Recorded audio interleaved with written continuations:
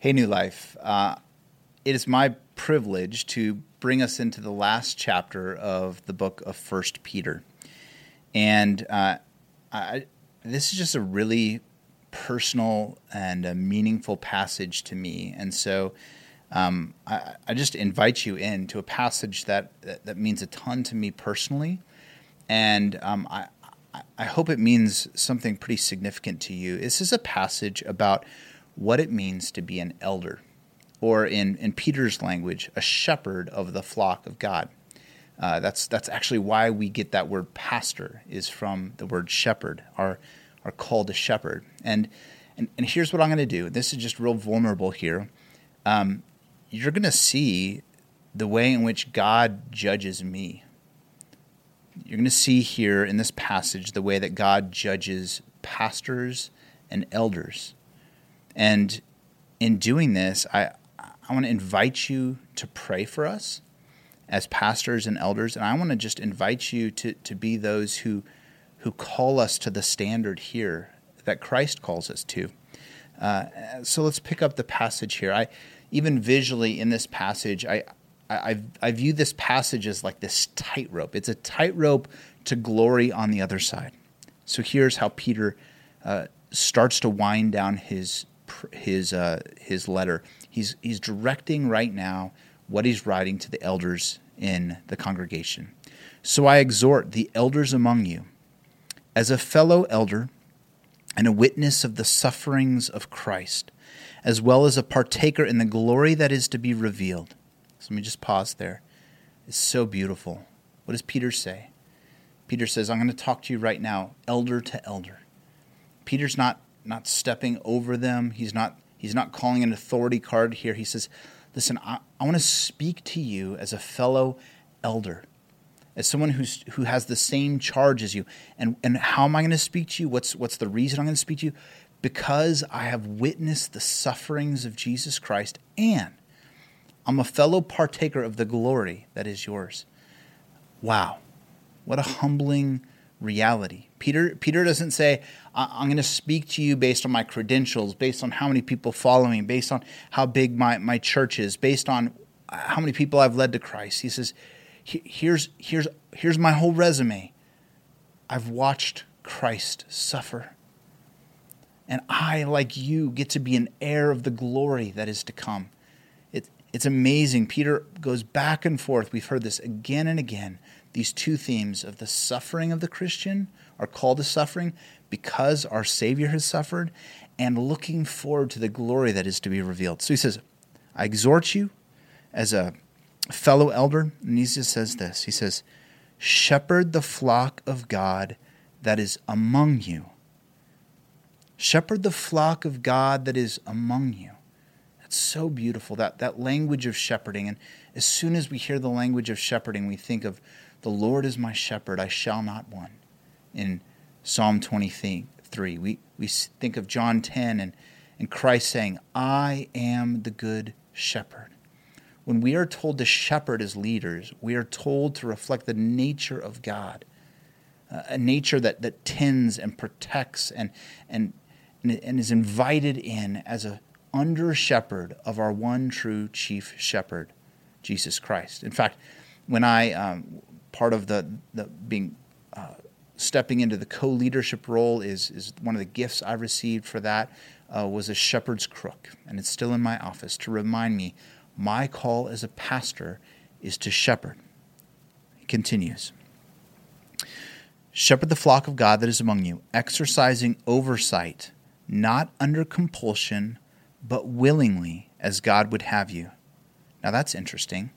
Now Peter's laying out sort of the one side of the cliff we can fall off of, the side of the tightrope we can fall off of, which is to say, as a shepherd, you have to offer oversight.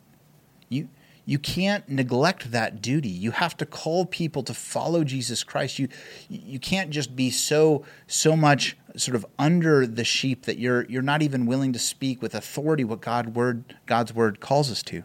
But then he reminds us, he says, shepherd the flock of God that is among you. Isn't that beautiful? The flock of God for us as under shepherds is not under us. The people of God are not under us. The sheep of God are not under us. We are a fellow sheep. We are among the sheep.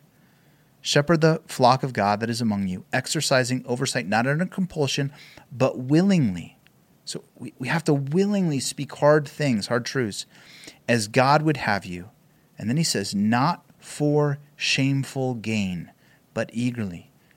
Your motivation, it can't be to have a platform, to have status, to be respected. It certainly can't be for financial gain. Peter says, you have to do so. You have to do so not under compulsion, not because somebody's forcing you. If you have an elder who's pushed up there, you think of the story of Saul, who's kind of shoved up as, hey, we're going to force you to become our leader. That's not the leader that God wants. God says, I want you to say yes to the leadership call that I have on you, but make sure you're not doing it for your own gain. And he says this, not domineering over those in your charge, but being examples to the flock. So we're supposed to, as pastors, we're supposed to call those under our care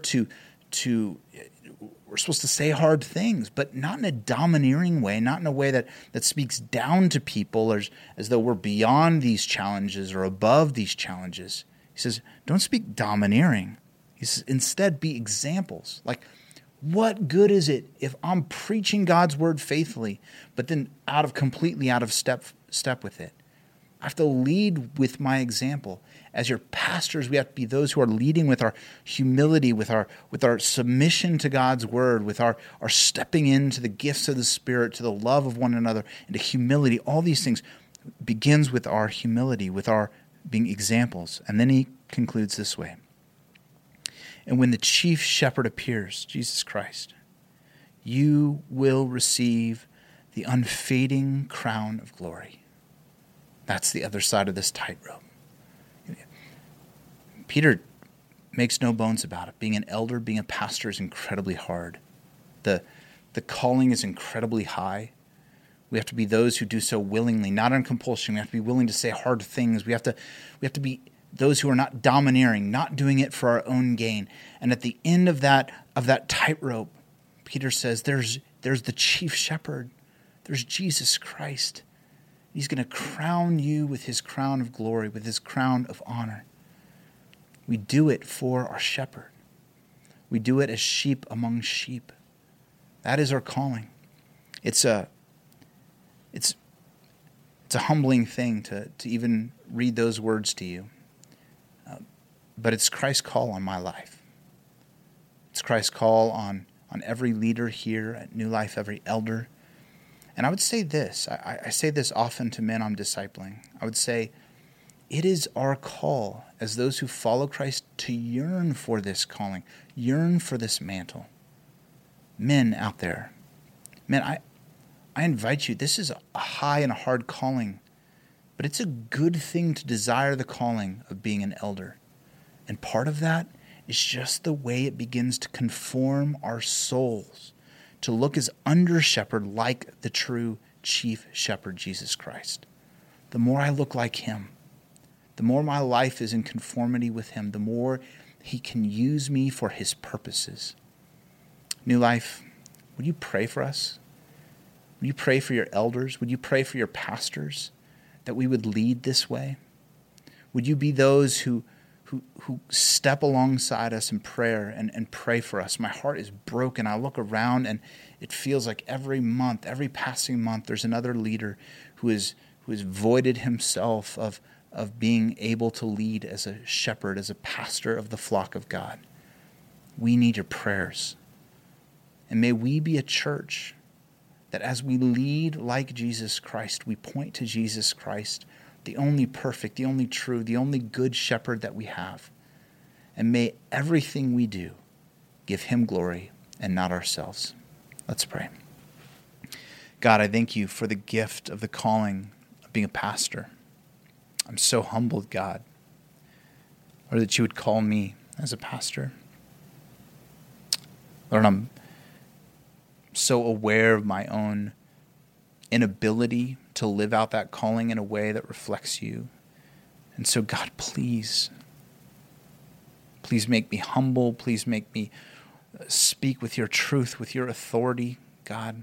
relying on your strength. And God, I pray that New Life would be a place where people are shepherded well, people are cared for well, God, not because of the strength of my character, not because of the strength of my personality, Lord, because of the strength and the glory and the sanctification of our Good Shepherd.